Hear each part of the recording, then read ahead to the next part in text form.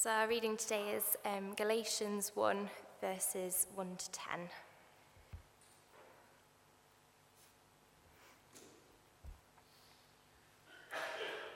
Paul, an apostle, sent not from men, nor by a man, but by Jesus Christ and God the Father, who raised him from the dead, and all the brothers and sisters with me, to the churches in Galatia.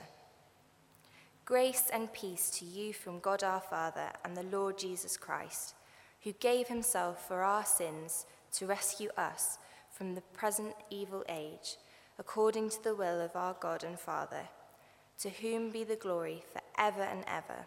Amen. I am astonished that you are so quickly deserting the one you called to live in grace of Christ and are turning to a different gospel, which is really no gospel at all. Evidently, some people are throwing you into confusion and are trying to pervert the gospel of Christ. But even if we or an angel from heaven should preach a gospel other than the one we preach to you, let them be under God's curse. As we have already said, so now I say again, if anybody is preaching to you a gospel other than what you accepted, let them be under God's curse. Am I now trying to win the approval of human beings or of God, or am I trying to please people? If I were still trying to please people, I would not be a servant of Christ. This is the word of the Lord. Thanks be to God.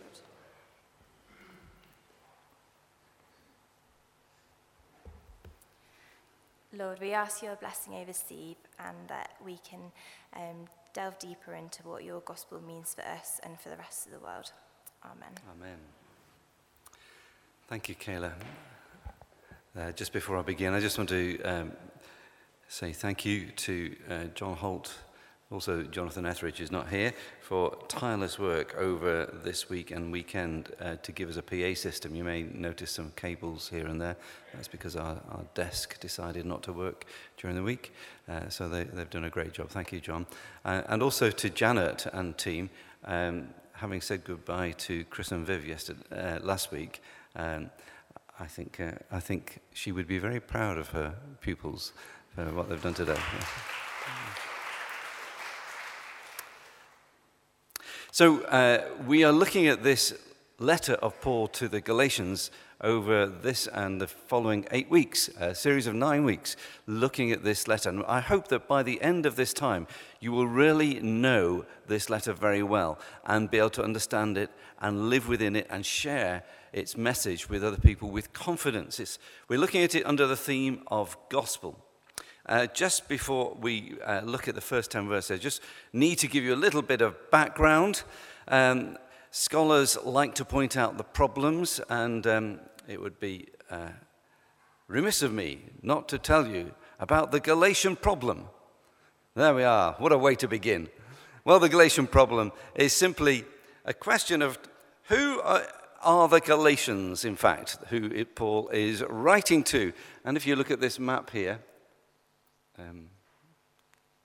where's the pointer? Okay, can't find the pointer. You'll see that there is a kingdom of Galatia to the north, just to the west of Cappadocia. But then there is a larger province of Galatia, a Roman province of Galatia. And the question is, who is Paul writing to? Is he writing to the people in the north, in the kingdom of Galatia, who are Galatians ethnically? Oh, by the way, the Galatians are the Celts. The Celts who found their way to Ireland, probably gave Linda her reddish hair, I don't know. But they are the Celts. And or is he writing to the people in the southern part of the province of Galatia, those cities of Iconium and Lystra and Derbe, where he went on several missionary journeys? And it matters because that helps us to date the letter, because Paul didn't go to the north until later. That would put the letter at maybe AD 54. But if he was writing to the southern Galatians, then that would put it around AD 48 or 49. And that impinges on what he says in chapter 2, where he talks about a big conference.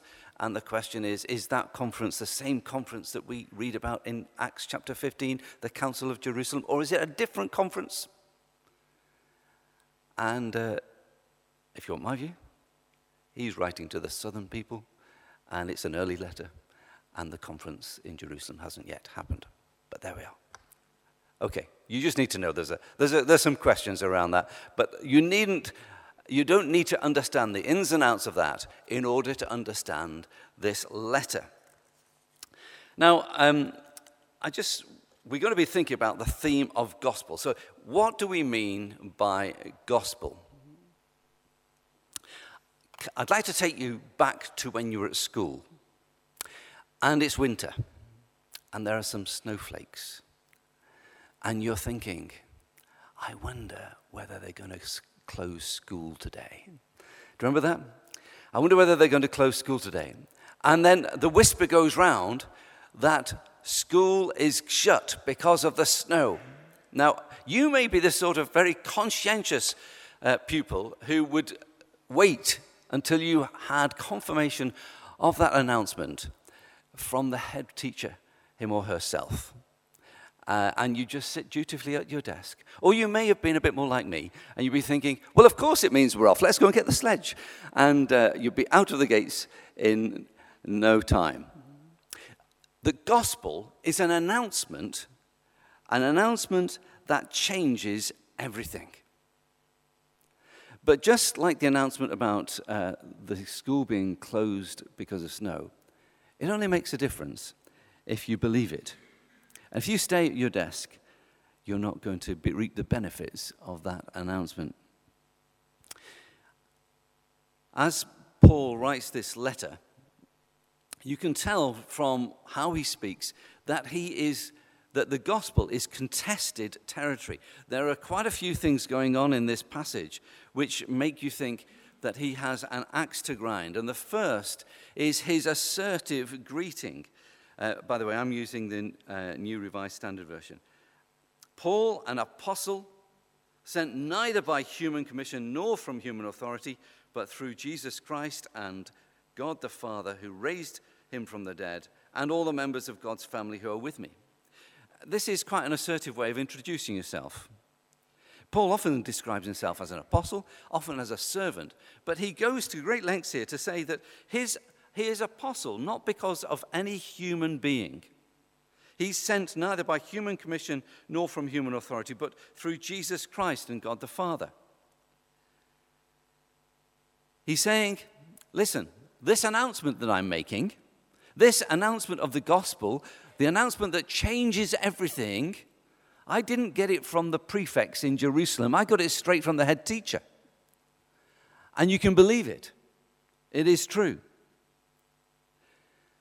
And he's also goes to lengths to imply, at least, that, he's not a solo operator. He's sending this letter along with brothers and sisters in Christ.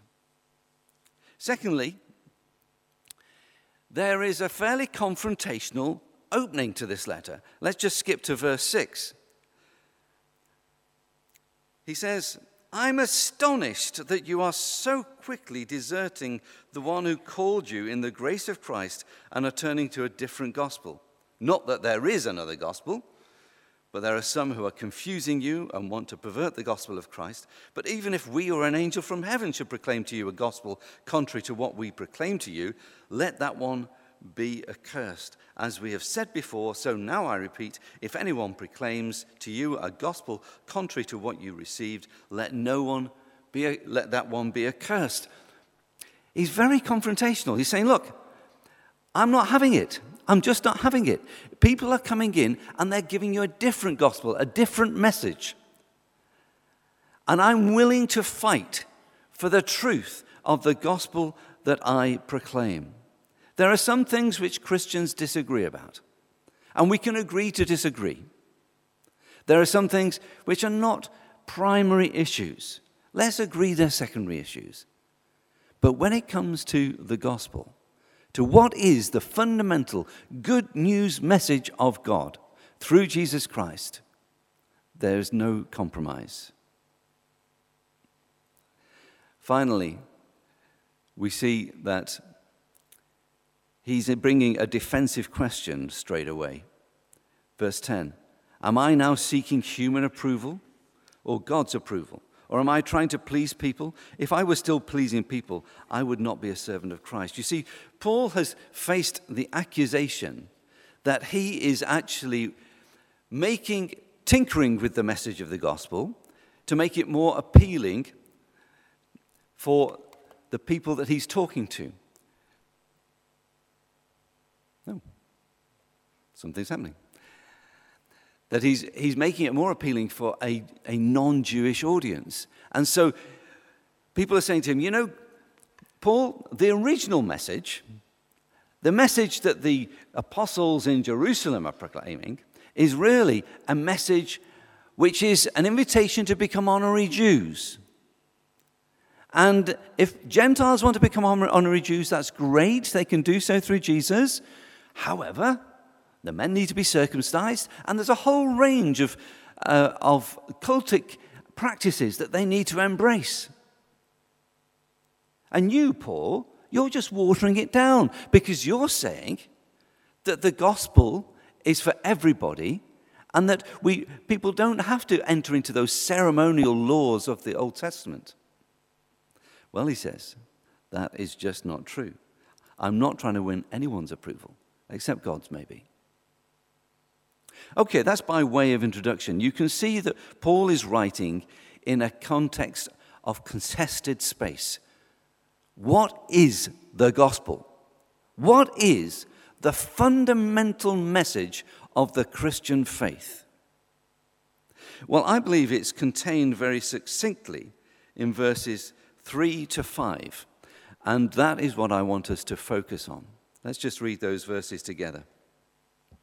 Grace to you and peace from God our Father and the Lord Jesus Christ, who gave himself for our sins to set us free from the present evil age, according to the will of our God and Father, to whom be the glory forever and ever. Now, I'm just going to go through this almost phrase by phrase because I think it encapsulates the message that Paul felt so strongly about, and it is the fundamental message of the Christian faith. First of all, grace to you and peace from God our Father and the Lord Jesus Christ. Grace and peace. Now, this is just a greeting, but it's a very distinctive greeting. It's the greeting that Paul often uses, because it's the greeting that sums up God's basic disposition towards you. We're thinking a little bit about harvest today.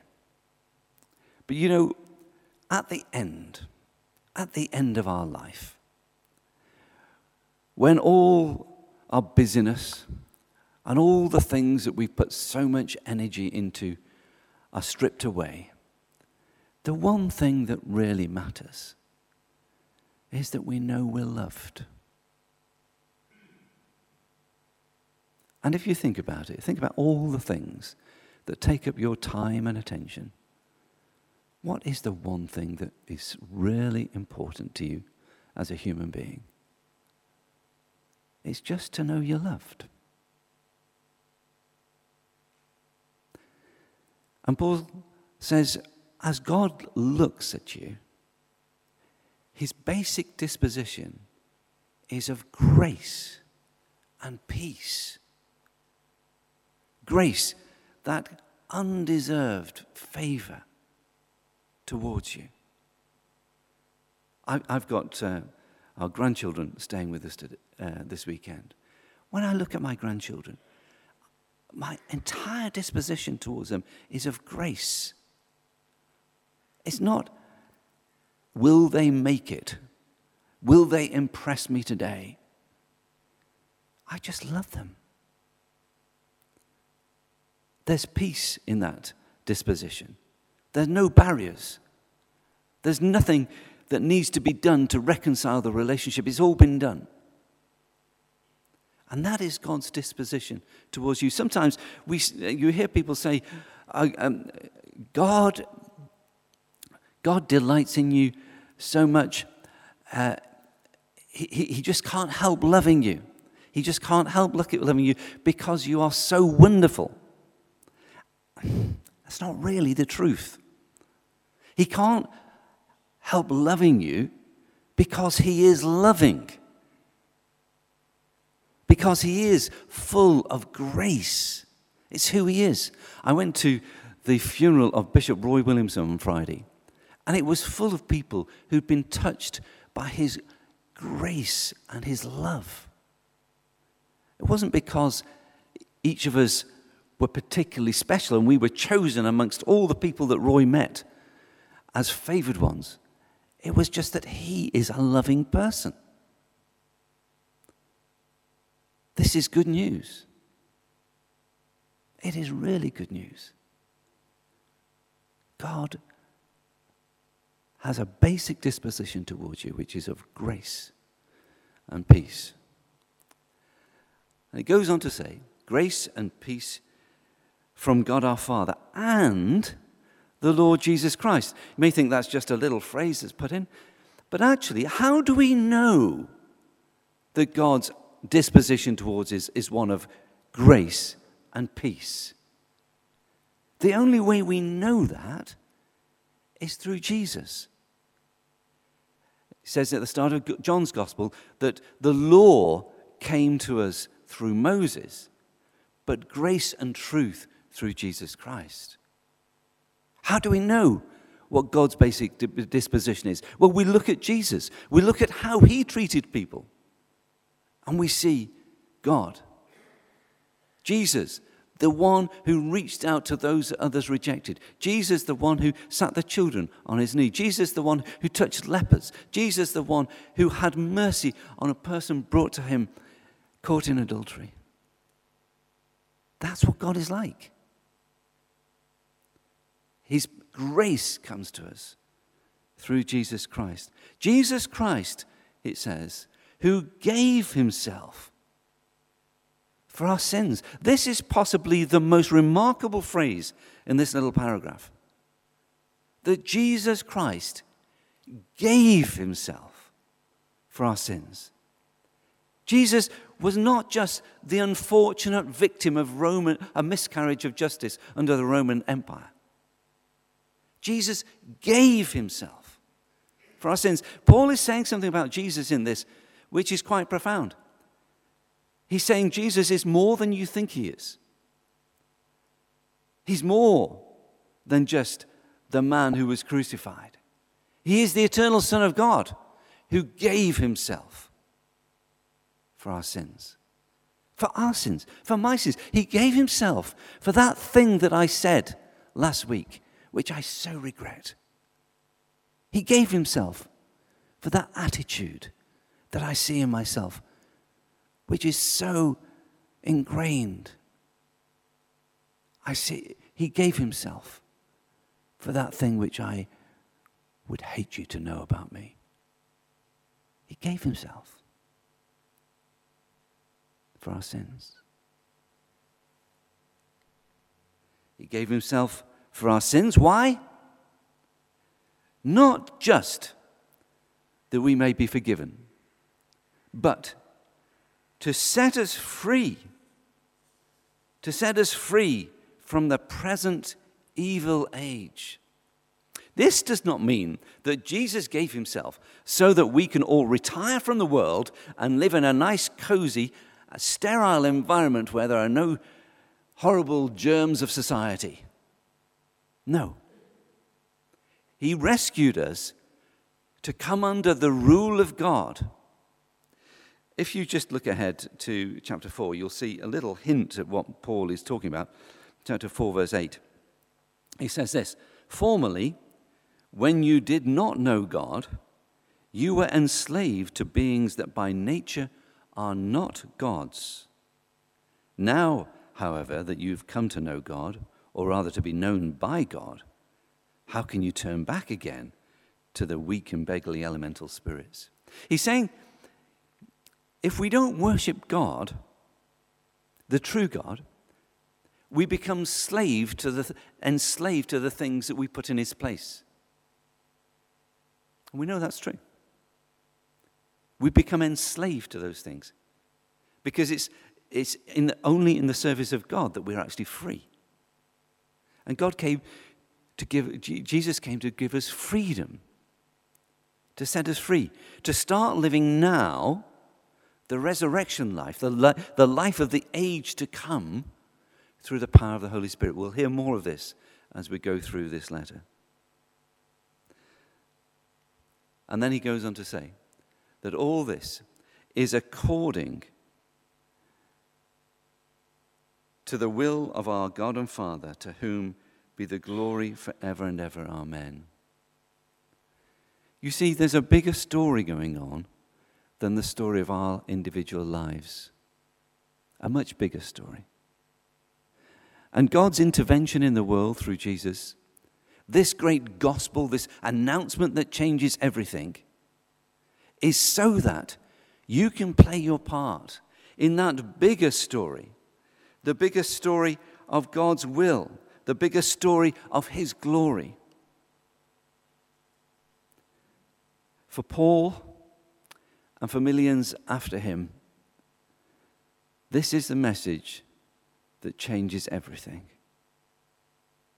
It absolutely changes everything. Because you see, if you know deep in your heart that you are loved by God, that his disposition to you is grace and truth, that comes to you through Jesus, who gave himself for your sins, so you can be rescued from the forces around us that control us. Well, there's a freedom. There's a joy. There's a peace. And I know that I'm speaking to people who've known this for most of their lives. But I just want to ask you, do you need to know it again?